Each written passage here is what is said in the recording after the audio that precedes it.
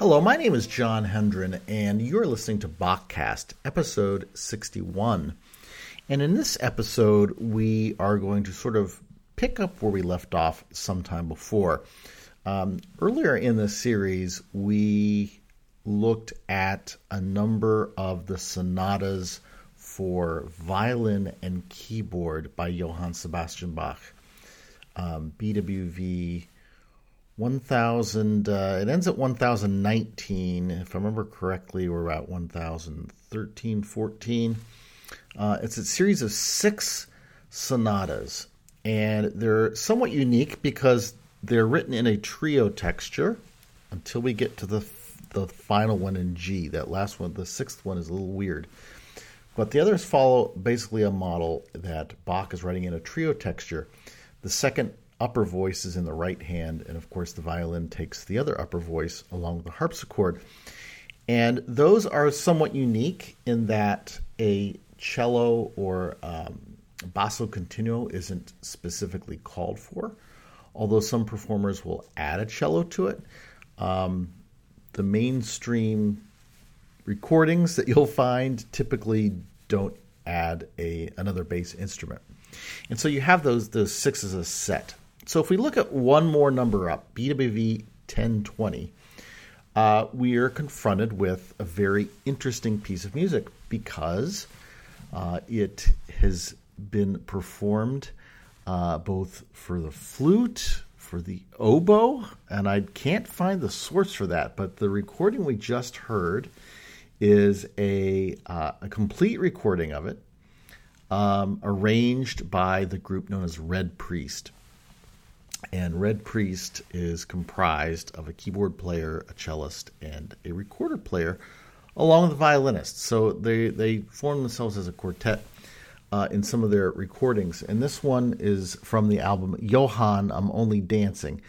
And as much as they push the boundaries using historical instruments, they are definitely a spirited ensemble, and I actually enjoy some of their performances very much so. And they record this, and in the listing, it's listed as an arrangement from the oboe sonata, and I've not heard it in that guise, but who's to say that somebody hasn't recorded with oboe? More often than not, this is thought of as one of the flute sonatas, but the flute sonatas are in the 1030s, and so this one's a little weird because it's 1020. I did some research on this, as I would encourage you to, because it gets interesting. Off the Bach Cantatas website, they have listings of various Bach works and some history behind them, and it's very interesting. They also have a number of reviews and discussions. It really is if you are a fan of Bach, this website, I can't encourage you not to go visit. I also have signed up to receive their emails. There are discussions, and of course those discussions are primarily around Bach's vocal works, the cantatas, but you'll find some useful information here about other pieces as well. And in particular, they're looking at 3 sources for this particular piece, BWV 1020. And the last notation on the front page when you get here is kind of interesting, that this piece does not appear in the Neue Bach Ausbau, the new Bach edition that came out in 2006. They dropped it because there has been such discussion that they don't think it's by Johann Sebastian Bach. And there is discussion whether it's written by his son C.P.E. Bach. There are a number of attributions to Carl Philipp Emanuel Bach. And then there's also some doubters with him as well.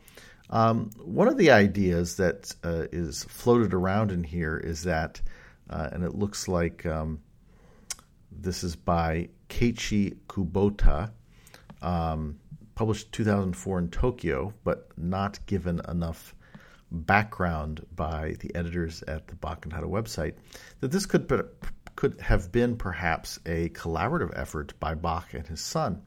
So why do people think this was written by Bach? Well, before I get into all that, I'm going to go ahead and expose you to the opening movement. We're going to listen to a performance by Ashley Solomon and Terry Charleston. Yes, Charleston. I want to make sure I said it right. Terry Charleston. They did, I believe, 2 recordings on the Challenge Classics label, recording Bach's Flute Works, and of course they include this one. And let's see what you think of the style. I'm not going to say a whole lot about it. We'll give it a listen, and then see what you think.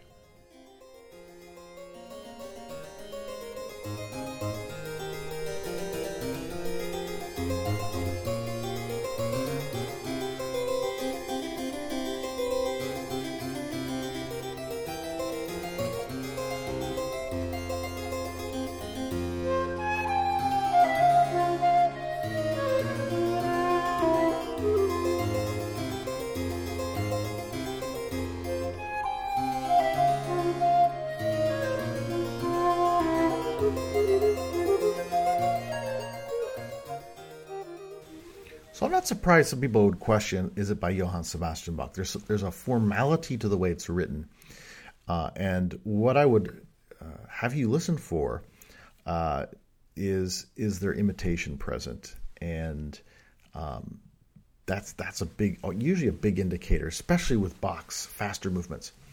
Now, if we look at the other pieces like BWV 1015, 14, 13, those pieces are all rendered in 4 movements, and this one is 3, fast, slow, fast. So just off the bat, we might be going, well, but why? But certainly there were 3 movement pieces that Bach could have seen, and that could have been totally normal.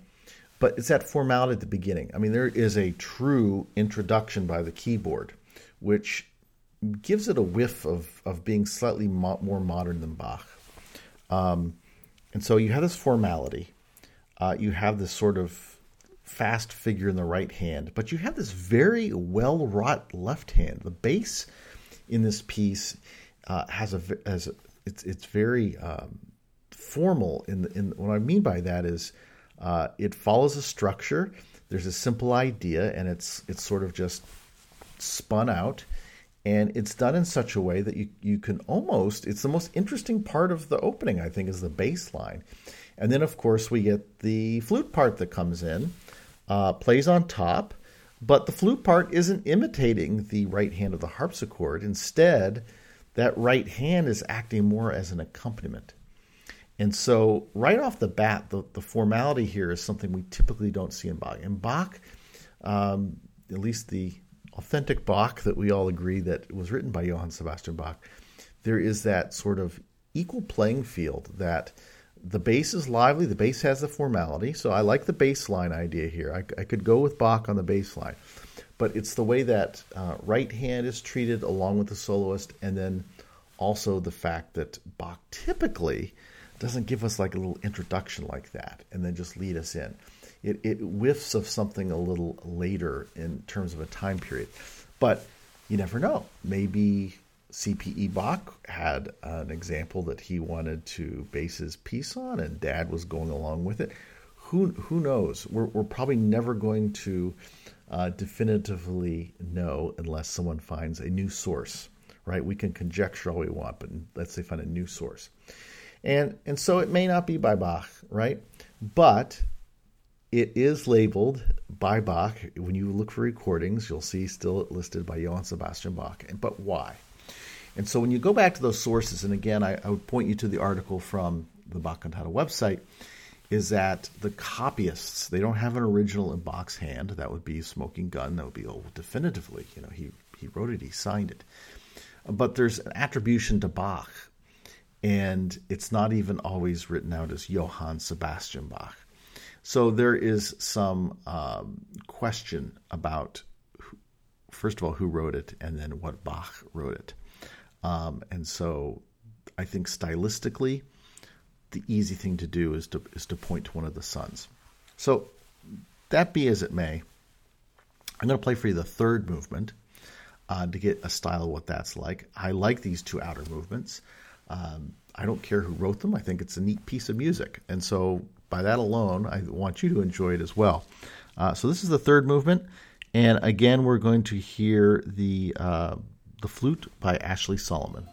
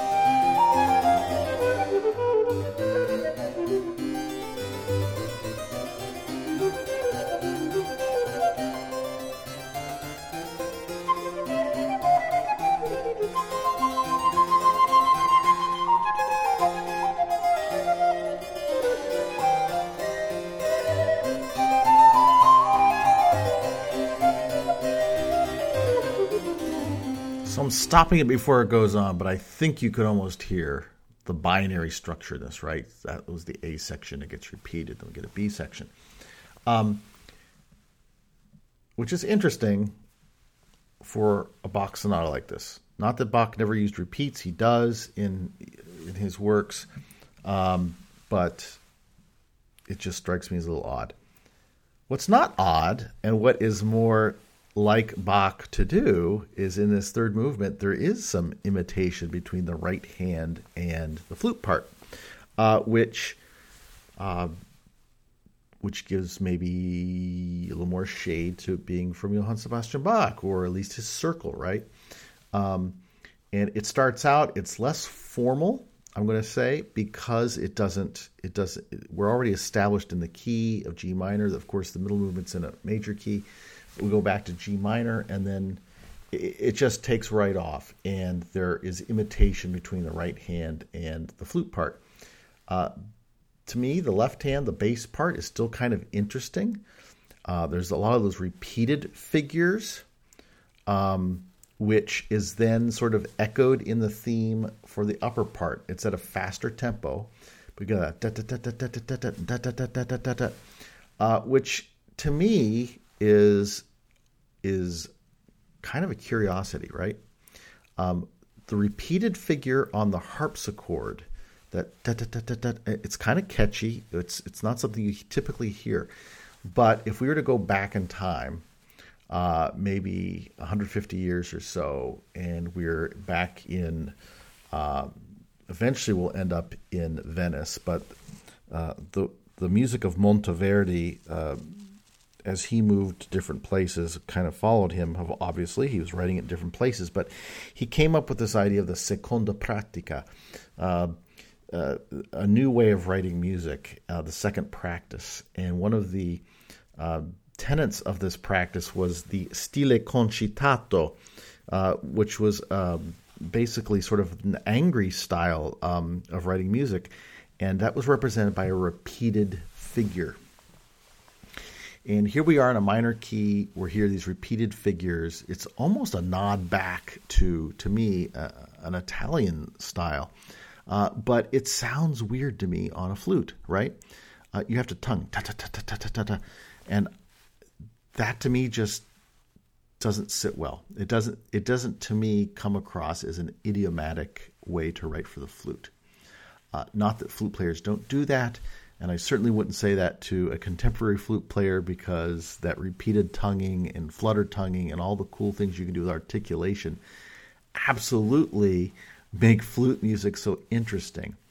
And so this is either very forward-thinking in my guys, the way I'm thinking about this. It's a Baroque piece, but it's using this repeated tonguing, which is kind of weird. It's sort of could also be a throwback to the stile concitato.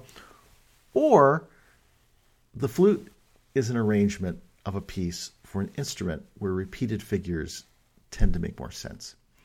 And this is where I'm going to give you a taste of a different performance. This is one that I've lived with for a while. I really like. It's the violinist Reinhard Goebel, and he recorded it on violin with the harpsichord. And so let's give that a listen and see if it's any more convincing to you in this third movement from BWV 1020.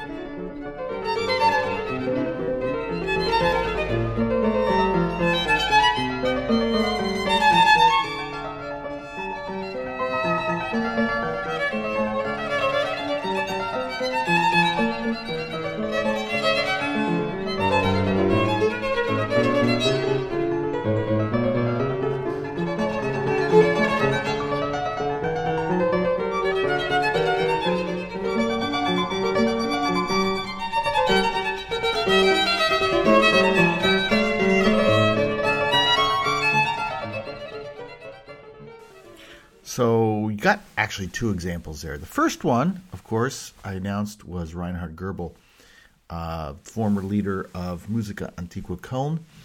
And that recording comes from a set that I acquired on the DG Archive label. It was entitled Kammermusik, chamber music, and I believe it was recorded probably around 1981, 82. I really love his sound. The sound of his violin has always been special to me. I'm not going to tell you that I think the performance is in any way perfect, but I think just studying the style and the sound that he gets from his instrument is rather special. And I also like the accompaniment on harpsichord. I believe that one is probably paired with Henk Bowman. It's either Henk Bowman or Robert Hill, but I like the ornamentation going on in the harpsichord part. I don't always get that in when I compare other recordings. And then I gave you sort of a surprise, yet another version for the violin, and this is Amandine Bayer, the French violinist, and she is recording this not under the authorship. It does not say Johann Sebastian Bach on that album. She records for Zigzag Territories, and I believe that's actually a Zigzag CD. And that album is dedicated to the violin sonatas of C.P.E. Bach. And the forte piano is certainly an appropriate instrument for C.P.E. Bach, and I think there's nothing wrong with that in terms of this performance. I think that bass line that I'm attracted to, which I think is so well crafted in all the movements, really stands out. And then, of course, there are some new dynamic possibilities that she and her partner take advantage of. And I'm struggling here to identify the partner because it's written so small on my display. Edna Stern is the pianist. It's listed under the title of Zigzag. And you might want to know the year on that. Let's see if I have it in front of me. I do not, because I did another search. So give me 1 second.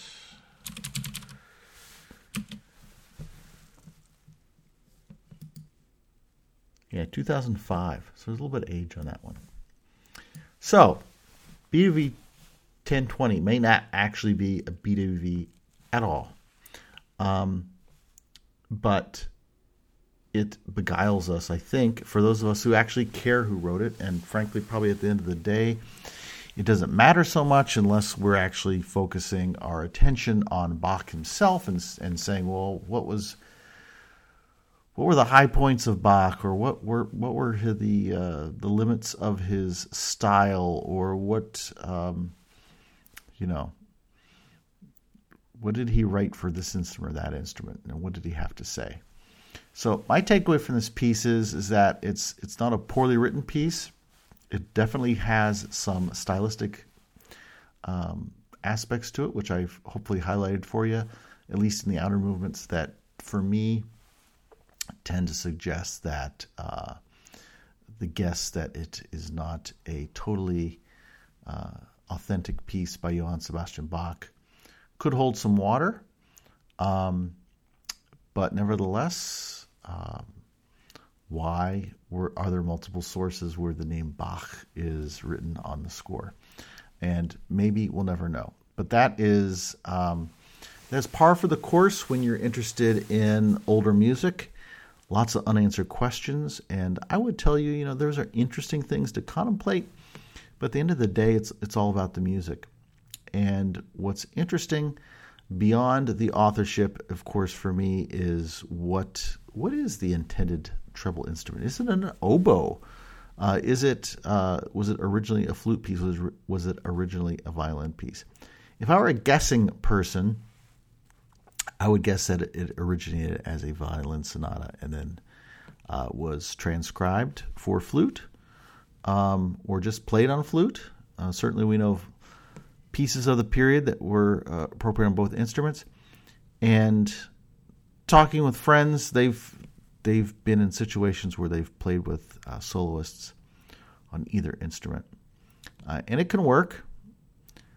Idiomatic, perhaps more for the violin, but I'll let you decide if this is a piece that, we're not having a conversation about it, but definitely put the thought in your head as you contemplate this piece. Does it matter to you what instruments played on? Are you like me and you want to collect multiple recordings so you can sort of hear it from all angles? Certainly, if you've gotten to know me through several of these episodes, that is something that I tend to go for. I'm not sure there's any such thing as one perfect recording. And today we've heard from Ashley Solomon, we've heard from Red Priest, we've heard from Reinhard Goebel, who's also listed as his ensemble Musica Antiqua Köln, and then lastly Amandine Beyer and Edna Stern. Yes, Edna Stern. I gotta look up Edna Stern. That's the only recording I have with that name. Her partner in this pursuit. Well, thank you for listening to this episode. You can read music reviews and find more episodes on my website, bieberfan.org. That's spelled BIBERFAN.org. And thank you, as always, for listening.